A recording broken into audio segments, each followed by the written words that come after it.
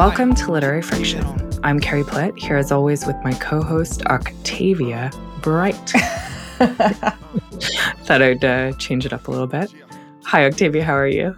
Well, because you said it like that, I feel like I'm like the magician's like spangly assistant. Like I'm coming on stage and like you are spangly. Sequins. Oh, thank you. I'm not feeling that spangly tonight. But I'm fine. I'm good. I'm busy. I've taken on too much work. I did a freelancer panic and just said yes to 1,000 things, and they're all really great things, but they are stretching me. But it's good. I'm still panicking about the dark mornings and evenings. I get up early, and I'm sad that it's now already dark when I get up. I'm finding that a bit tough. But the exciting thing is, I'm working on the edits for my book, and this sort of, I was going to say second draft, but the final draft will be finished at the end of next month. So that is extremely exciting and incredibly nerve-wracking. It's a wild ride, baby. How about you? How are you? Yeah, it's so boring that we're both like, I'm busy, but I'm also busy and depressed about the weather. That's just us every time. Yeah. No, I'm pretty busy. I have been fully thrust into the busyness of autumn, which I know is coming every year, and still it somehow takes me by surprise. And there is a certain exhilaratingness about it, like that back to school feeling, and I like buzzing around, and I like, feeling like I'm doing things, but I also get exhausted and frustrated. So I'm veering between those states right now. Relatable content. So on the show today, we are talking to the writer and artist Lizzie Stewart, whose debut graphic novel Allison was published this year. Allison is a subtle and beautiful story of a young woman who leaves her rural life and her marriage in Dorset for a much older famous painter in 1970s London. There she learns to find her own artistic voice and reflects on a life lived in art. In honor of Allison, we thought we'd return to a theme we explored with the artist Nick Hayes all the way back in 2014, before the show was even a podcast. And that theme is graphic novels. We'll be talking about our favorite graphic novels, what excites us about the form, and whether graphic novels can give a new perspective on things like memoir and politics. But before we get started, can you tell our listeners a little bit more about Lizzie, Octavia? Sure, Carrie. Lizzie Stewart is an illustrator and author from Plymouth who lives and works in London. She's written and illustrated 3 picture books for children alongside Walking Distance, an illustrated essay, and It's Not What You Thought It Would Be, a graphic short story collection. Her debut picture book, There's a Tiger in the Garden, won the Illustrated Books category of the 2017 Waterstones Children's Book Prize, as well as a World Illustration Award. She teaches illustration at Goldsmiths College. Also, a quick reminder that we are on Patreon if you would like to support the work that we do and get extra special spangly content. You can become a patron at patreon.com/litfriction. You will get monthly exclusive minisodes, which means we will be in your ears 3 times a month, as well as the chance to suggest topics for us. We've had some really fun topics lately, including book lists and also clothes. You could also find a list of all the books we recommend today on bookshop.org. Now, stay tuned for our interview with Lizzie Stewart, a discussion of the graphic novels we love and the joys of the form, and finally, our usual reading recommendations. So let us draw you closer for the next hour of literary friction. Oh my God. Sorry, I didn't even... Yeah, I should stop doing these. I don't even try You anymore. need to up your game. You don't stop, you up your game. Keep it on.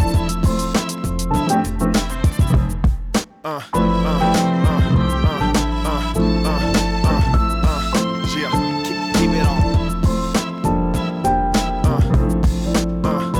keep it on. Keep it on.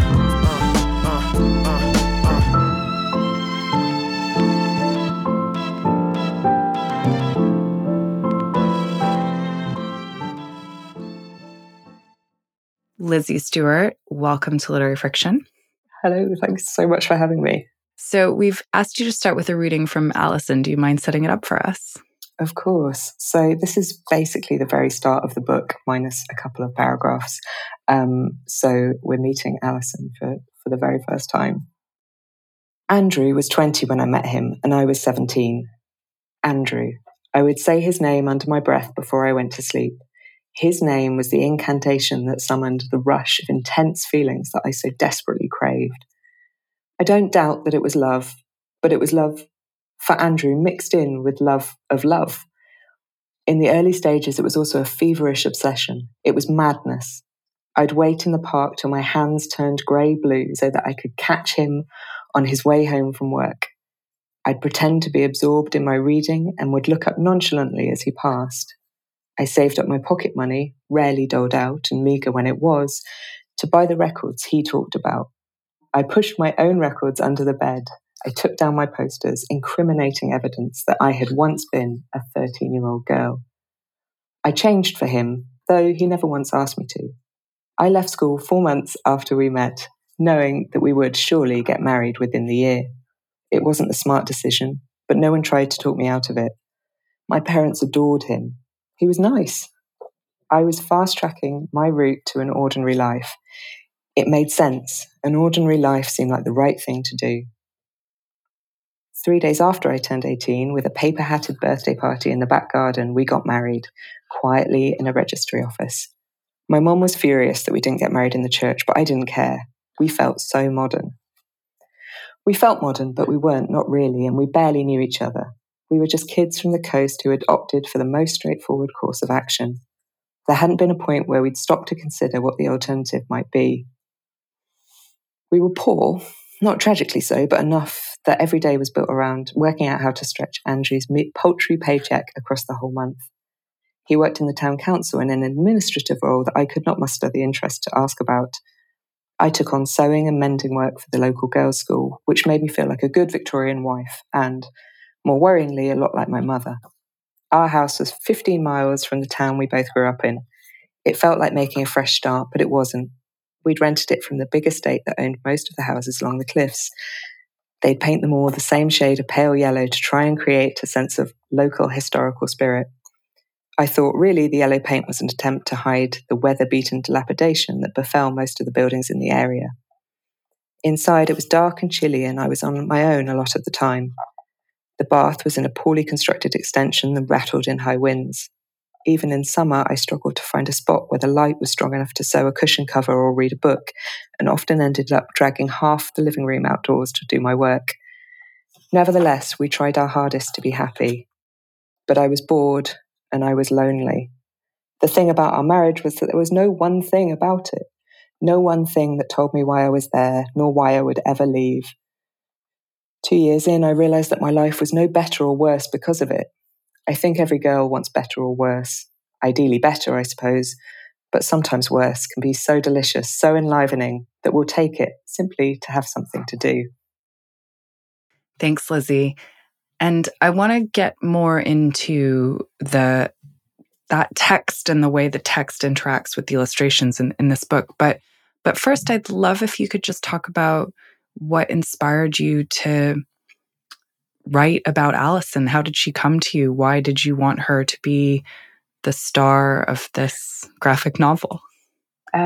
She came to me in a few different ways that all happened to coincide roughly around the same time. So I read Nell Dunn's Talking to Women and was reading that, and obviously it's a kind of brilliant summation of how women were feeling in the 1960s, but it's also a summation of how women feel generally about things like marriage and sex and work and art. And then roughly around the same time, my mum gave me a box of my grandma's writing, so bits of her poetry and kind of essays that she'd written in her early 20s. So she had one child, she was newly married, and she was trying to figure out who she was and how she was and who she might be. And all of that stuff felt, obviously very familiar. It's the stuff that we all think about and talk about, regardless of whether it's the 60s or the 70s or right now. And it felt, she felt very tangible in that writing. And from that, I kind of was starting to think about, I suppose, those kind of issues, like the point at which we start figuring out who we are and what we want and how that might be steered off course. Yeah, well, I mean, talking of being blown off course, in the novel, Alison runs away from her life in Dorset to be with Patrick Kerr, who's this famous artist and who's more than 20 years older than her. And, you know, she never sees her relationship with Patrick as purely exploitative, but she, you know, part of the kind of narrative development is her becoming aware of the huge power difference between them. And, you know, he didn't really support her work in the way that he could have done. And it's a complicated relationship that she feels complicatedly about. And it felt so real and so recognizable to me. And I'm not in the art world, but you know, it feels almost like a kind of archetypal dynamic. And I wonder if you would agree with that, and why you wanted to explore that relationship. Well, thank you. It felt real. That's good. And also, I mean, sad. I think everyone says it feels quite real. And I suppose, I mean, I say everyone, I mean, a lot of women. And I suppose that kind of familiarity, even if you haven't lived it, there's something, sometimes you brush up against it in your life of like, oh, that character is somehow not dangerous, but maybe I am in danger by being around that kind of thing. And Alison never really condemns Patrick for his behavior. And I don't think his behavior is, he sails so close to the wind in terms of whether he is condemnable or just kind of a bit of a, I don't know, a bit of a dick. But I think what interested me about it was living as a woman in her 30s right now. I think my friends and I, we talk about these relationships, and we're reappraising relationships from our teens and 20s in a kind of like, was that okay? Did that go how it should have gone? And I found it fascinating to think of the generations before me and us, and how they might be kind of thinking about things that were not short teenage relationships, but relationships that defined whole eras of their life. And I found that quite a fascinating place to put my character. Right. And like when you put that relationship in the context of the great male artist and his younger female model slash muse, right? It like distills it so acutely. And of course, part of the story is that Alison moves beyond the realm of muse and she does kind of become an artist in her own right. But I wanted to ask you, you know, how you feel about the idea of the muse. Do you think we need to move beyond it as a concept culturally? Do you think it's useful to us anymore? Oh gosh, I mean, probably not. I mean, probably, I don't think it serves much of a purpose in actual living day to day, like the real life of art and all of that stuff. I think narratively, people are fixated on it. I think in general, I'm grossly generalizing this. Feel free. It's fine, just broad strokes, really broad strokes. I guess, yeah, it feels like people want a story a lot of the time when it comes to art, because we're told from an early age that this is this grand, impenetrable, elevated thing. And I think what makes that feel manageable, maybe certainly through stories we read in the media and novels and films, is often boiling it down to kind of narrative elements. And I think the muse is one of those narrative elements that just is pleasing to an outsider. Oh, that makes sense that he would have this magical woman come in and be the embodiment of idea and thought and creativity and stuff, when actually she's just a woman and she's got her own stuff going on. Maybe we should leave her alone. Yeah. I was thinking a lot about the narrative of the artist as I was reading this. And one of the things I really loved about Alison is she's not that good when she starts out of making art. And I don't think there's a lot of art about that, about artists just being like mediocre and then working really hard to be better. And that's true of both Alison and her friend Tessa. And, you know, is that something you yourself have felt as an artist? And was that something you really wanted to show in terms of her journey? Yeah, no, I mean, obviously out of the gates, I was amazing. Didn't falter from about 20 to now. It's all been great. No, I definitely felt there's that thing of sometimes when you read a book that is about the thing that you do. So, and musicians must get it, reading novels about music and all the jobs. Is sometimes it's a bit cringy when you read descriptions of artists and how they work, because you're like, well, it's not like that. You're not immediately a genius most of the time. And I wanted to write about a kind of profoundly unextraordinary artist. And even at the end of the book, she's not a big name. She's fine. She's good. And she's made it on her own terms. But she doesn't excel from day one. And I certainly didn't excel from day one. And I think that felt way more realistic and way more tangible and a more honest, as far as I can see, a more honest way of explaining what it feels like to be an artist is that most of the time you're just trying and sometimes it works. Yeah, definitely. I mean, and Carrie mentioned Alison's friend Tessa, who I think is my favourite character Mine too. in the book. She's so fantastic, and she's a sculptor, and she kind of opens Alison's mind, doesn't she? She has this really profound effect on her, but as an artist as well as just as a young woman. And I love the way you draw their friendship. It felt very true, but also just it's very moving, that kind of a friendship that's just very open and loving. And I don't know, I wanted to ask you about Tessa. Like, why did you want to include her? How did you find your way to her? Did she come to you like a kind of, I don't know, fully formed? Or tell me about Tessa.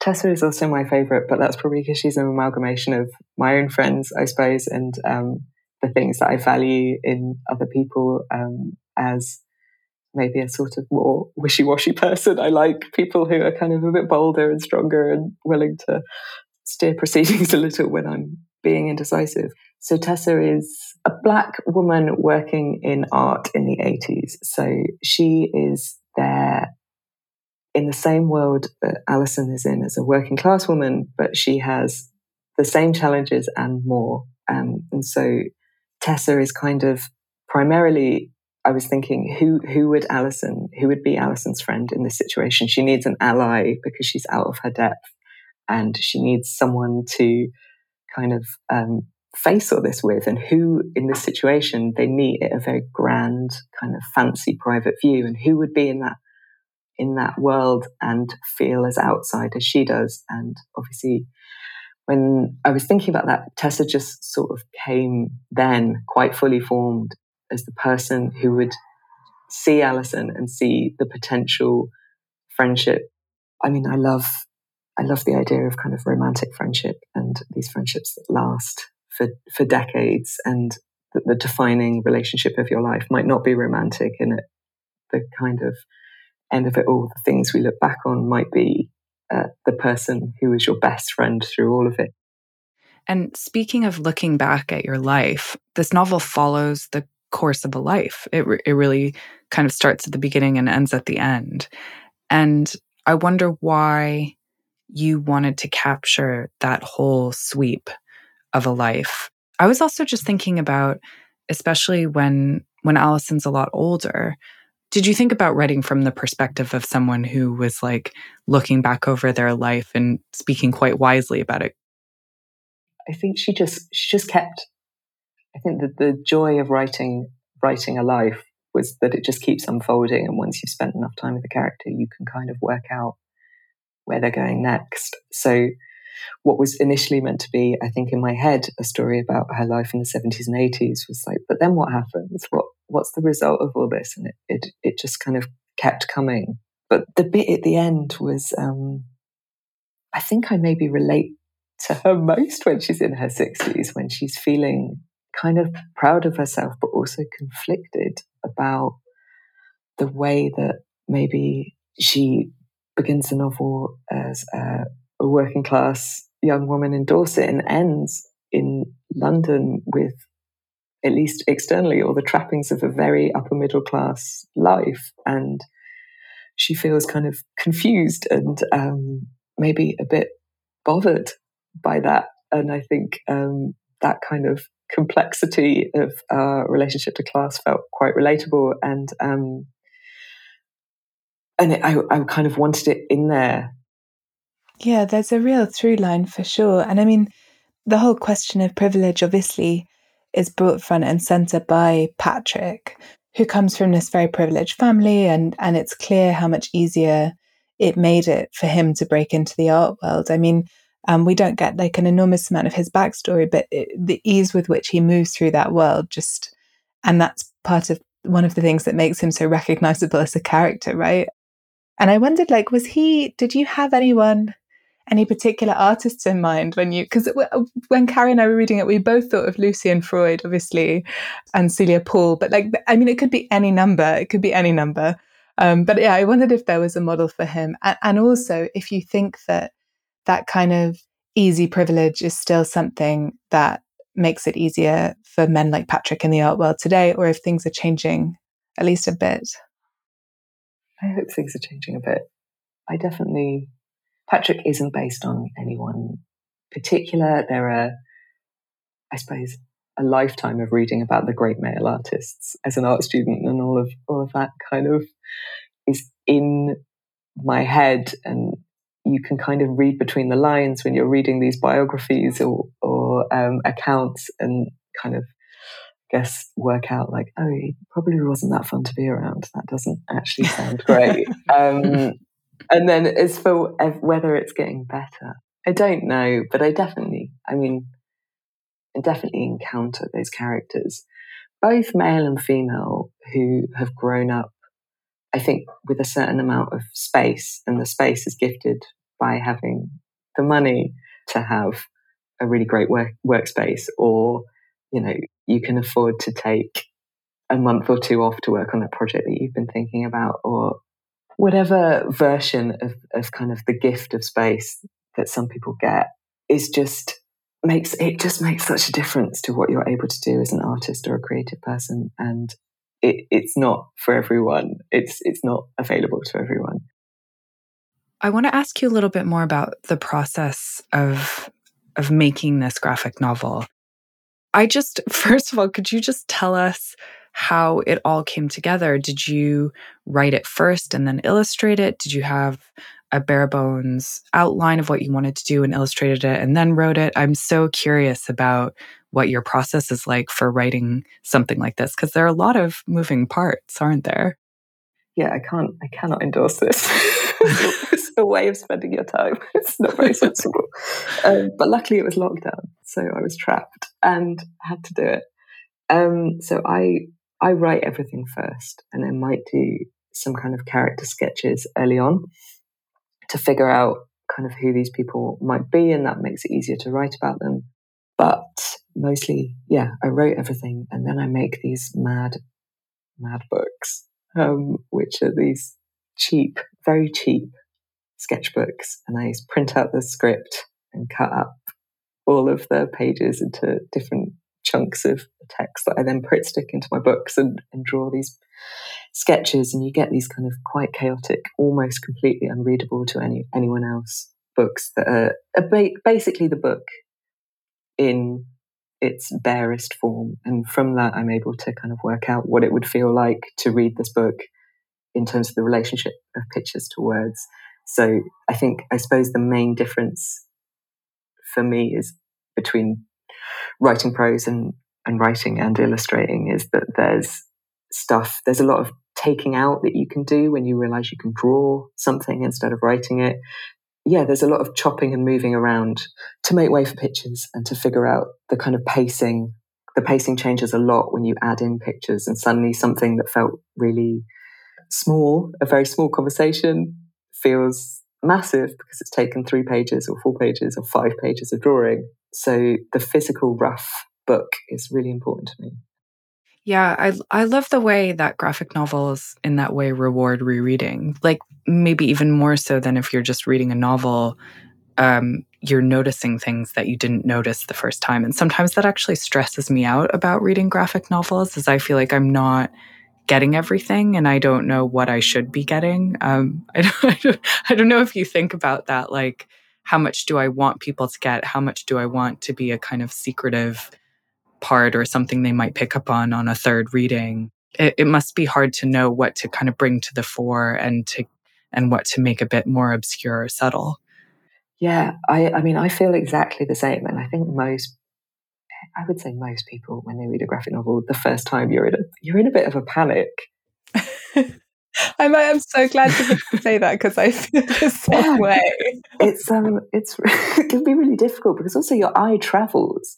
When you first look at a double spread, you see the whole thing, and then your brain panics because you're like, have I seen something I'm not meant to see? I have to focus on this panel by panel, but there's something going on over here, and I can't help but notice that. And it can be quite a jarring reading experience. And I think it's quite common. I hope it is, because it's certainly how I feel a lot of the time. So one of the reasons the book has kind of bigger chunks of text in and a mix of kind of full page, more picture booky style images versus paneled comic style is to give that breathing space and to kind of invite you to slow down or just pause and reflect for a second before you go into another intensely paneled section. And I think part of that comes from, I'm also a picture book writer and illustrator, so part of that comes from loving picture books and the way that a full page image can tell a story. And part of that also comes from being more of a traditional novel reader, perhaps, than a graphic novel reader. I feel like an illustrator who happens to have illustrated a book. I don't necessarily always feel like a graphic novelist. Yeah, I do love them, but I understand that they can be overwhelming, and anything that helps you slow down a bit while you're reading and says it's fine to kind of come back later is useful. Yeah, I loved those pages of text. I was really glad to have them. But I loved the illustrations too. And one of the things that I was thinking about with the illustrations is it's hard to say, write a book where somebody's a poet and reliably reproduce poetry that is believably the poetry that person would make. And I was thinking that in the context of Alison's art, like, how did you settle on a style for her and how you wanted to reproduce that in a way that would kind of fit within the story, but was also within your style of illustration? I imagine that must have been difficult to conceive. Yes, you've hit on the crisis of the book. Carrie has a real knack for doing that. Really honed in on the thing that gave me the most insecurity, was that I'd written a book about people who were meant to be great artists, and then I just kept leaving it. I just kept leaving gaps in the book. I was like, that'll be one of Alison's paintings, or that'll be one of Patrick's paintings. And then I'd done absolutely everything. I had the whole lot, and suddenly, oh, you've got to do this. You've got to invent some art, and it has to be believable. So I actually scrapped Patrick's art. I thought maybe it's more interesting if we don't know what he paints. There's one painting, but it's quite small, and you don't really see it up close, because I'd made so many bold claims about how good he was. And I'm not a portrait painter, and I'm not really a figurative painter.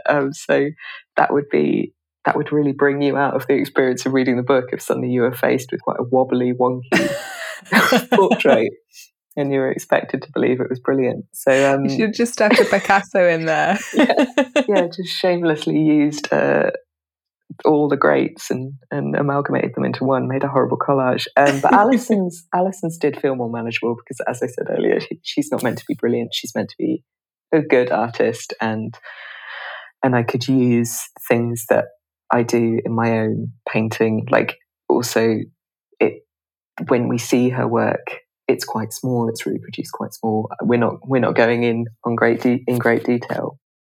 Yeah, and I did, which is not to say, as I was reading it, I was like, "Ooh, not believable." But I did find myself thinking, "Wow, this must have been a really difficult process to come up with these artworks," which I thought fit really believably within the story as someone not that au fait with contemporary art.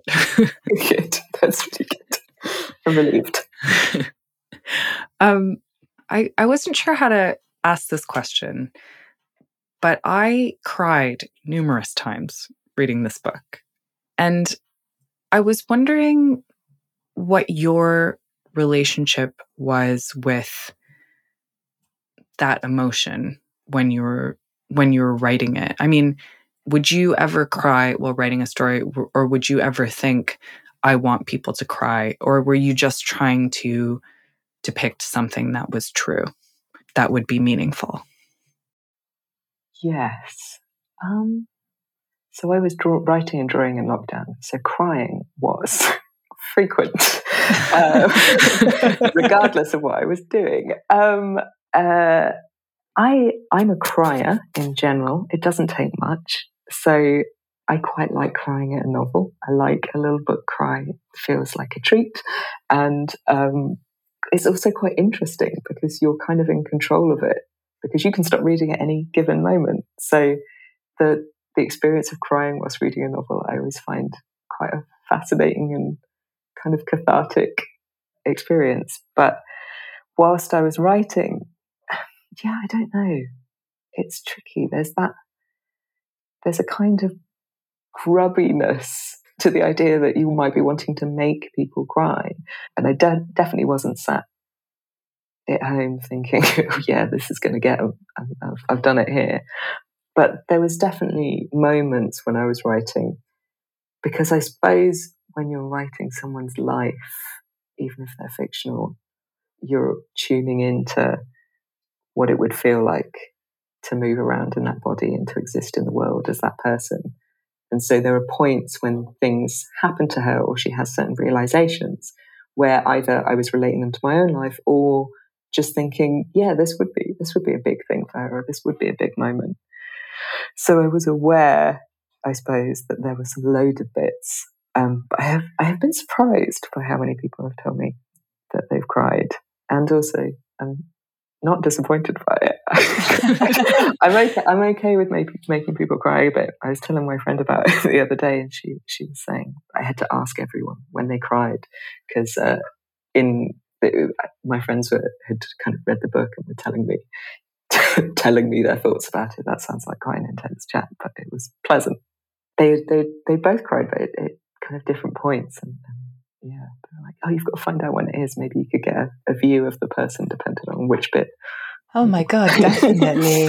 And also, like, I found some of the bits that I found the most moving were not the points of the highest emotional tension, actually, because, you know, you're showing a whole life there. Without giving too much away, there are moments of profound loss, which are, of course, in themselves incredibly moving. But like, there were moments that moved me that were, I mean, really just so much of the friendship with Tessa, because I, like you, I believe in romantic friendship, and I think they are definitely the greatest stories of our lives in a lot of ways. And I'm always so pleased to see them written about like that, and with such tenderness as well. So I was just profoundly moved by that. But I think there's also something really, really moving about the project of showing us a person's whole life, and for that person to not be this remarkable history-defining figure, right? There is just something moving about that, because it's truth, it's reality. Yeah, I hope so. I realised recently, so Raymond Briggs's Ethel and Ernest is a beautiful, I suppose it's a graphic novel. So it's the story of his parents' marriage. And I remember reading that when I was about 20, when I was studying illustration, and it just being this revelatory moment of like, oh, you can tell a story that's just two ordinary people going about their business and trying to live, and that's enough. And then when I kind of tuned into thinking about Ethel and Ernest and Raymond Briggs, I suddenly realised there was a picture book that I read almost daily when I was a child, called Minnie and Ginger by Barry someone. I don't remember. And it was just, again, the story of these two people through kind of turn of the century industrial Britain. But it was a picture book for children. It was very very dry material, but it was beautiful. And I suddenly realised that I'd done Minnie and Ginger and Ethel and Ernest in graphic novel form, and that's where that came from. Just lifted it from picture books. Well, picture books are as high an art form as anything else. And on that note, Lizzie Stuart, Thank you so much for coming on our show today. Thanks so much for having me.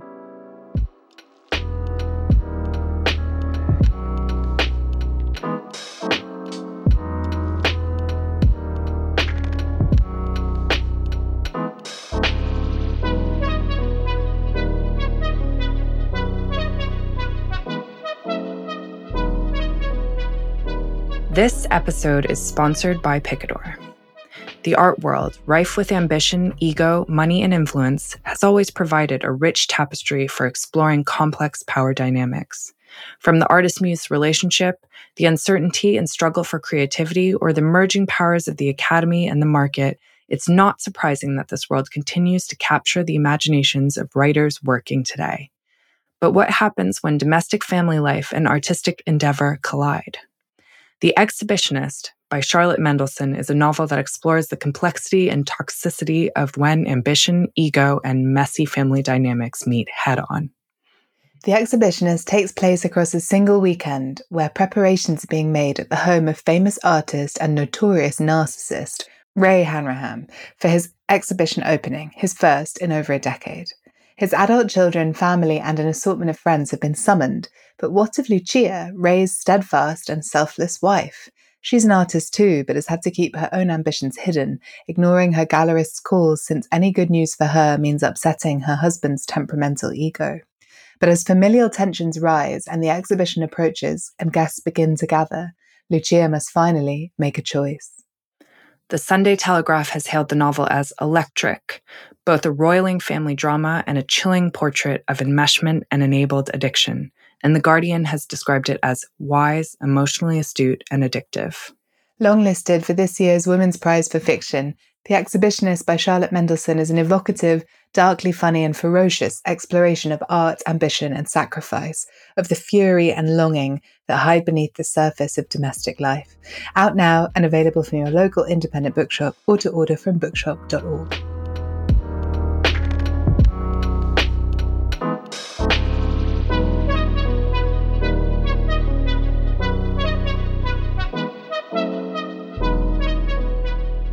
Okay, so we're back here to talk about our theme, which is the graphic novel. And so I want to start with the personal question, as we sometimes do. Are you a big graphic novel reader, Octavia? Well, not as much as I'd like to be. And I'm getting back to it, actually. I always read comics as a kid and as a teenager and loved them, really loved them. And got really into French. The French have this huge tradition of comic books and graphic novels, bande dessinée, which I want to talk about a bit further on in the chat. But yeah, I loved them. And then I sort of grew out of them, I guess, and encouraged to do so probably by the culture rather than, I can't imagine that I suddenly just didn't like reading them anymore. Maybe I didn't know what to read. And then I fell out of the habit. And now I find the way that my eye has to move to read them like demanding because I'm out of practice. And I was so consoled when Lizzie said she found the same as someone who works in that medium, because I've always felt like it was a deficiency in me as a reader and that I've let it become a bit of a block. But I have to say, I've loved getting back into them. And partly the reason that started to happen is because of my dear friend Sophie, who is an artist in all kinds of ways. But one of the ways in which she works with visual medium is she does the color for all kinds of comics, including one called Bitterroot, which you may have heard of. And my favorite one that she's doing is this amazing comic called Golden Rage, which basically bills itself as think Battle Royale meets Golden Girls. Oh my God, amazing. It's amazing. It's these hot muscled grandmas just being extremely badass. And I am like dying to get my hands on the second in the series. And I think there's 3 out now. I've only got the first one. But yeah, I started reading comics again to kind of see her work, and it's really paved the way for me to get back into the form and then really get back into graphic novels as well. So I'm not a big graphic novel reader in recent times. I am hoping to be a much bigger graphic novel reader going forward. What about you? Well, I'd love to say I read a lot of graphic novels, so this will be a great conversation, but I'm not a huge graphic novels reader either. And I have friends who love them and always seem to be, reading the latest buzzy one. And that's not me. But I do find myself picking them up more and more. I was reflecting on, since we last did this topic, I've definitely become more of a reader of graphic novels. And really, not making the distinction in the same way that I used to between like a graphic novel and a novel, in a good way. I think like in the culture, it's maybe started to merge a little bit more, and people aren't as eager to separate out them as like completely different things from each other. And actually, when people recommended Allison to me, which I read on the recommendation of friends, basically, it wasn't like, oh my God, you have to read this because it's a graphic novel. It was like, oh my God, you have to read this because it's a good story. And I've done that with other books too. And I know what you mean about getting stressed about reading them. And I mentioned that in our conversation with Lizzie. I mean, in some ways, it's like a real joy that you can read them so quickly, but that stresses me out as well, because I'm like, am I reading these in the right way? Should I be lingering over it more? And then I feel like I'm being impatient, and I just get in my own head about it. And I think the trick, as she was saying, is like, just stop worrying about those things. Like read them in the way that you want to, and enjoy them in the way that you want to. And maybe we both need to, explore that block even more. Totally. Also, because when you first start reading in any way, you worry about that, and then you just get adept at it. And you know that sometimes you're not going to take in every piece of information in a novel, and it won't matter.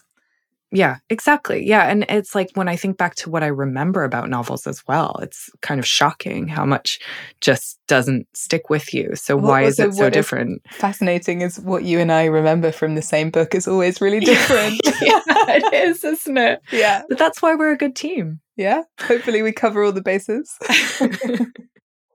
So this is something we talked about on our show with Nick Hayes, but what do you think about the term graphic novel? It was invented in the 60s, and authors like Alan Moore have complained that it's just a fancy way of saying comic. You were talking about comics earlier, and he says this is a marketing ploy. It's designed to make people think that this is fancier than a comic, but really it's just comics. So should we all just say comics? Yeah, I don't know. I kind of did a little bit of a deep dive on this, because I was thinking, I've never really thought about what the word comic comes, it's just the word I've used. Where does it come from? And of course it comes from comic strip. And the whole idea behind the comic strip was that it was like a brief sequence of illustrations that were traditionally published in a serialized way in a newspaper or in a magazine. So you'd get the new installment of the story every day or every week, depending. And we used to call them cartoons, right? Like the same kind of thing. You look for your next installment of the cartoon. And even though then you have the term comic book, right, which suggests a longer narrative than a comic strip, I feel like there's still a kind of expectation of brevity folded into the word comic, an expectation of like a brief witticism or something. Obviously, it's also a word that means to be funny. And it's a term that comes from the tradition, the American tradition of these strips being funny, being humorous. And of course, now it's been kind of cut loose from that meaning. But I think also it's really important to say that, like, discussing this terminology, it really keeps the conversation in a very Western culture centric place, which would be really problematic when talking about the history of this kind of expression. And I was looking a little bit up about the history of the comic book. And it's actually relatively new in United States and United Kingdom. They kind of took root in the US and in the UK during the 1930s, whereas they have their origins in the 18th century in Japan. Some of them were called kuzuzoshi, and they were often serialized adventure comics. So, we're talking about a form of expression that stretches far beyond my knowledge and experience, but also far beyond the borders of the stuff that we will have been coming across. And of course, there's different cultural significance in different places around the world. Like I mentioned before, in France, they're crazy for the bande dessinée, which people translate bande dessinée as comic, but actually it doesn't have a root in a word that means funny at all. It literally means drawn strip. And the bande dessinée has a much wider kind of category than the term comic. So I sort of wonder if using the term graphic novel is useful, because it opens out the reader's expectation that maybe this won't be simply an adventure story or simply like a witty quip. Like maybe it's not going to be full of loads of action. Maybe it will tell a different kind of story, or maybe bringing the word novel into play means that you open the portal that the word novel refers to, which is obviously any story. I mean, it could be a novel, doesn't really mean anything specific anymore. So I don't know. But then I also think that this is something that people who feel very grounded within the world of graphic novels would feel much more strongly about and would have a much more informed opinion about. Yeah, it's tricky, isn't it? And it also, the thing that comes into it a little bit is snobbishness. Always. Because I think you could say, I mean, I think people are snobby about graphic novels, but I think they're even more snobby about comics. And maybe like you could say, okay, graphic novels are just a way of letting snobby people feel okay about reading comics. I don't know what you think. Right. I think it also really depends who you're talking to. I mean, I have a lot of friends who are kind of more in that world, or they're illustrators, or they're working in, video games as well, where there's a lot of crossover, who aren't snobby about it at all. And in fact, like, you would be in the minority to express that snobbery and you'd be run out of the bar. So I think it really depends who you're talking to. I think if you're talking to anyone from the old school literary establishment, then expect to meet some snobbery there. But also, like, those are not the people who you should be looking to for good opinions. Yeah. And they move so slowly, it feels like they're still really only just getting their head around the fact that, like, women and queer people and people of color might have interesting stories to tell. I think it's like a step too far for them to accept that pictures can also tell stories. I don't know. What do you think? There definitely is. Famously, the Man Booker Prize only nominated a graphic novel for the first time in 2018, which was a book called Sabrina by Nick Dernasso, which I really recommend. It's incredible. But yeah, it's also, I think it's changing. I think the success of books like Mouse or Fun Home by Alison Bechdel really shifted things. And on top of that, ever since 2014, I really think it's changed things that like comics and kind of fantasy and other maybe more like nerdy fringe things have come into popular culture much more. There's just been a mixing of genre and high and low and what people are interested in. And like Fun Home is a musical now. Neil Gaiman's The Sandman is this big budget adaptation on Netflix. I just feel like people are more receptive to different genre and different kinds of ways of thinking about art, and are not as snobby as they used to be. So, what is your recommendation on our theme of graphic novels? Mine is Alison Bechdel's The Secret to Superhuman Strength, which I'm pretty sure I've recommended before on the show when I was reading it, but I cannot miss the chance to do so again because it is such a wonderful book. And it's a memoir. It's about Bechdel's lifelong obsession with exercise, which is not something that I suffer from. But she takes you on this kind of romp through literary history and her relationship with mortality and love and sexuality, loss, kind of compulsion, self-improvement, the problem with self-improvement, transcendence. Like, it's got it all. And I think she's such a sort of philosopher in a way. Yeah, she is a genius, and I somehow have not read that yet, even though I have it sitting next to my bed. So this is my. You also share the obsession, Carrie. I can't believe you haven't read it. It's made for me. I don't know. Maybe it's too close. I'm too afraid to read it. I'm not sure. But I would like to recommend the book I mentioned earlier, Sabrina by Nick Dernasso. It's a very unsettling graphic novel, which I was dipping back into last night to remind myself about it. And I remember just how unsettling it was in the best possible way. But it's the story of a woman named Sabrina who disappears, and basically the aftermath of this act. I don't want to say much more about it, but it's a very brilliant and quite subtle commentary on violence, gender, polarization in America. It seems just as relevant now, if not more relevant than it was in 2018 when it was published.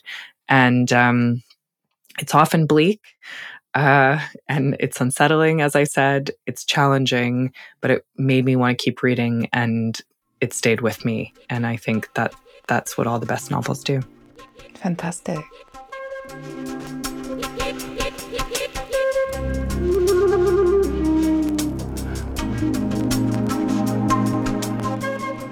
I'm Carrie Plitt, back with Octavia Bright and Lizzie Stewart to give our book recommendations. So, Octavia, would you like to start? With pleasure. I'm very excited about this one. I just finished listening to the audiobook of a novel called The Wolf Border by Sarah Hall, which I'm not sure when it was published, but, a little while ago now. And the plot is basically about this plan to reintroduce wolves to Cumbria in the north of England. But Hall uses this premise as, I guess, it's really like the jumping off place for a book that is about so much more. It's about desire, it's about freedom, it's about family, it's about femininity. I mean, she's known as a writer for her really vivid descriptions of landscapes and especially endangered landscapes. And that's all present here. But in this book, her narrator is a woman called Rachel. And Rachel's interior world is described just as vividly. And she does this amazing thing where the boundary between the descriptions of the internal and external world is just totally permeable. And in the writing, I found myself just as gripped by these long landscape scenes and scenes with the wolves as I was by all of the human drama, of which, there is plenty. But it's this very deft, very skillful switching between modes that I think it made me realize how much writing I've read where it's not that deft and you really do feel like there's these parallel strands to the story, whereas this, they feel totally knitted together. And Rachel is also just kind of a fantastic character to spend time with. She's pretty tricky at times. She's rejected a lot of the things that, are supposed to be womanly. She wants, to be a wolf tracker. She does not want to be doing sort of homesteady things, let's say. And I don't know, it was very gripping. It also had some of the best sex scenes I've read in such a long time, just so embodied. And it makes sense, really, that someone who's so keenly attuned to kind of the natural world would be very keenly attuned to sort of the physical body and the animal drive for sex and lust. So yeah, very, very rich story. And it's really beautifully narrated by Louise Brearley on Audible. So I highly recommend that as a listen. Yes, I haven't read that novel, but I know Sarah Hall, and she's such a sensual writer, as you were saying. I love her prose. There aren't many people who are better. High praise. Lizzie, what's your recommendation? So I'm going to be slightly obnoxious and recommend a book that's not out till January, but means you have time to pre-order it because it's just amazing, and that is Kick the Latch by Catherine Scanlon, which is a story based on some transcribed interviews that Scanlon made with a horse trainer called Sonia, and each one from those interviews she kind of restructured that conversation into these kind of vignettes, and each one follows actually the path of her life. So it's another start to end lifetime story. Some of them are very brief, almost just a few lines on a page, and some of them are a couple of pages, but they're all fairly concise, and they tell the story of this woman who is working with horses and jockeys in this quite transient, quite harsh, and often really violent world. And then in amongst that are these moments of just beautiful care and tenderness between people and animals. And then you're straight back into the horrifying brutality and realities of horse racing. And Sonia, the narrator, is this very capable, quite hard, quite tough, almost brutal in her own way character, and yet she's also simultaneously kind of kind, and she has a very kind of crystal clear way of looking at things and describing things, and she's the kind of person that it feels like you'd be scared of maybe on initial encounter. Like there's a roughness to the world, and that you would assume that someone would have to be in that world, but the way that Scanlon writes about it, you become kind of best friends with Sonia in a way. You're really you're there with her the whole time, and she becomes. I always was expecting her to just walk into the room. I felt like she was so vivid, and I had so many feelings about horses, which I've just never had. never been a horse person, and this book really changed my mind. And it's a really staggering piece of work. It's short. I read it in almost one sitting, just kind of desperate for more of this world that was so alien to me, this kind of American horse racing world. Somebody else was raving to me about this the other day, and they said almost exactly the same thing. They were like, I didn't think I cared about horses. This book made me care about horses, which is almost the highest praise, isn't it? Yeah, it's a real game changer. I'm going to be down the stables all the time now. Maybe that's going to be the subject of the next graphic novel. Absolutely not. Have you ever tried to draw a horse? I have, and every time it looks like a banana. Quite exactly. Yeah. So I am going to recommend a novel called Trespasses by Louise Kennedy. The British would say trespasses. I would say I would say trespasses. But now I have a garbled way of saying it that's in between the two. Anyway. Say it one more time. No, that's what I would say. I would say trespass. No, would I? No, you wouldn't. Not unless you're completely insane. I think Americans say trespass. I don't think so. I don't know. Anyway. If you say so. But Kennedy, she's an Irish writer, so she wouldn't say it in any of those ways, who didn't start writing until later in her life. And her first collection of short stories, which I haven't read, called The End of the World is a Cul-de-sac, was recommended to me by a number of people. But this is her first novel. It's a story that feels familiar in some ways, and I will tell you why. It's about a young Catholic woman named Cushla who has an affair with an older married Protestant man, Michael. And this is during the height of the Troubles in 1975, Belfast in Northern Ireland. So it's like, it feels kind of like a setup that somebody's created for an after-school special. You know, it's like, but the bare bones of the plot does not do justice for the sensitivity of this novel, for lack of a better word. She's a wonderful writer. Her prose is so spare, and she has such a depth of feeling and a sense for how people feel in love and grief and anger. Again, she's very good on like how normal people cope with extraordinary circumstances. And the world just comes to life as well. I could almost smell and hear the bar that Cushla's brother owns and that she works in sometimes, which is the place where she meets Michael, or these like wonderful dinner scenes because Michael asks Cushla to teach Irish to him and his other kind of progressive, bougie Protestant friends. And she like steps into this world that's completely like her own, and you just see it. And it's a beautiful novel, and it's not preachy at all. It's just human, which I think all of the best novels are. It sounds wonderful. That's all the time we have for today. Thanks to Lizzie Stewart and to Daphne Karnizis and George Miaris for editing. Literary Friction is available as a podcast to download on iTunes or wherever you get your podcasts, and to stream on nts.live. You can check us out on Twitter and Instagram @LitFriction. You can also get in touch with us by email, litfriction@gmail.com.